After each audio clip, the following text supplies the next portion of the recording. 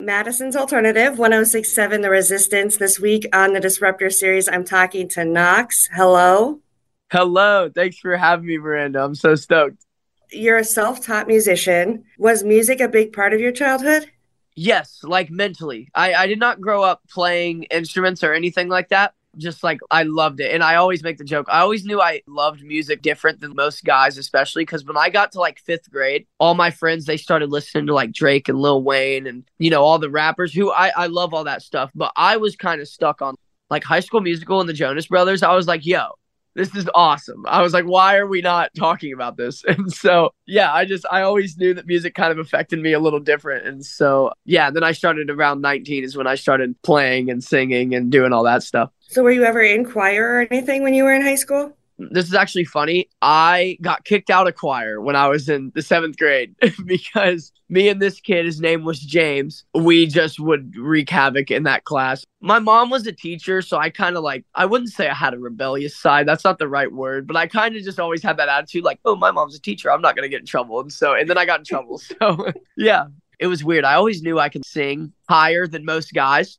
And so I was like, there might be something here. And even in choir, I was still like, I think I was pretty good. I don't know. Maybe I wasn't. I don't know. Was music always a priority, or did you also play sports? Did you also do other extracurriculars? I was a big sports guy. I played soccer. I played golf. Basketball was the main thing. I like loved basketball. I still love basketball. I played like all year round. Yeah. And then like once I got to senior year and I realized that I wasn't going to the NBA, I was like, okay, I got to find something else to do. And that was when I picked up a guitar and haven't put it down since. And you grew up in Tennessee? No, so I live in Nashville now. I've lived here for the past 6 years, but I grew up in Dayton, Ohio. Oh, wow. Yeah, Yeah. basketball's pretty big there. Yeah. Ohio basketball is the best. I actually like miss it. Like there was a big basketball tournament that just got played. It's always played on Martin Luther King weekend. It's called Flying to the Hoop. It was like my favorite thing in Ohio, and I haven't been there in like 5 years. And I was thinking about it the other day because I was like, dang, I'd really like to be watching those games right now. Next year, make sure your tour goes through there at that Yep, time. Yeah. exactly. So Exactly. speaking of tour, you're about to kick off a headlining tour and it's already sold out. How does that feel? It's pretty surreal. It's pretty crazy. It's just like something I never even thought. Like I kind of just was always trying to be a songwriter, and that was always the goal. And so I never thought that I would be an artist at all, let alone like signed to, my dream record label and having a song on the radio, and all that is just like I still haven't even wrapped my head around it. It really is. I don't think it'll ever get old or not mind blowing to me. It's just like what is happening every day. So how did you get the attention of Atlantic Records?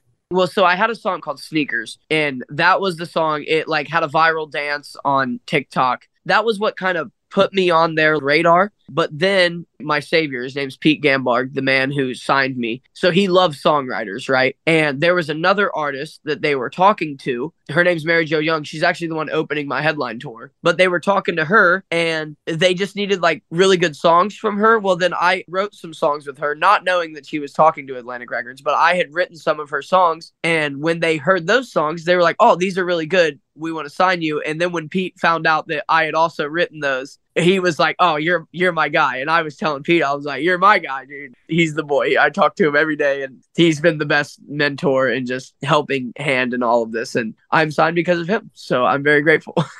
So when you're writing a song, how do you decide if it's yours or if you want somebody else to do it?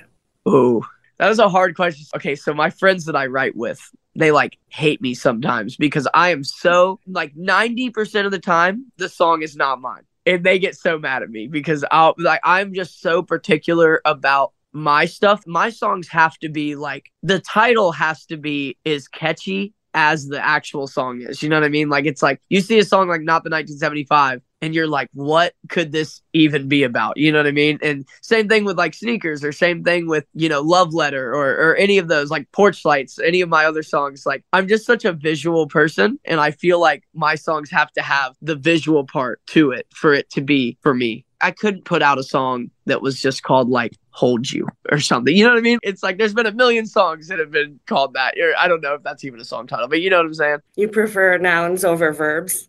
Yeah, yeah. I just like I gotta have the visual. I gotta see it, you know?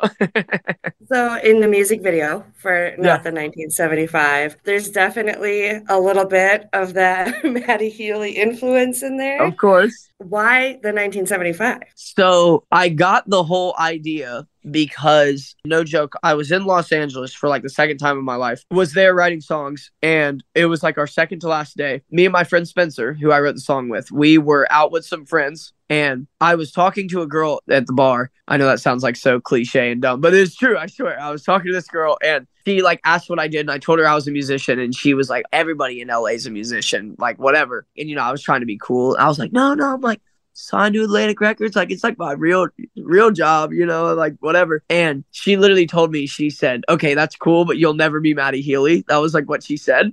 But I thought it was funny. Like I was like, that's pretty good. I was like, because I love the 1975, like love them. And she was just like, yeah, you'll never be him though. And I was like, dang, that's pretty good. And then the next morning I literally just woke up in the she said, I like your confidence, but you're not the 1975. It was just stuck in my head. And I like told my friend Spencer, I was like, brother, we can write a whole song around this one line. And then we did. And yeah, now it's on the radio, which is really crazy. Has she ever like reached out and been like, is this song about me? It's crazy. I literally, our conversation that we had was like maybe 2 minutes long. I don't even know if I would recognize her. I never got her name or nothing. Like, I don't even know if I would recognize her if she came up to me at a show and was like, that was me. Like, I really don't think I would. Yeah. Not everybody's going to do that.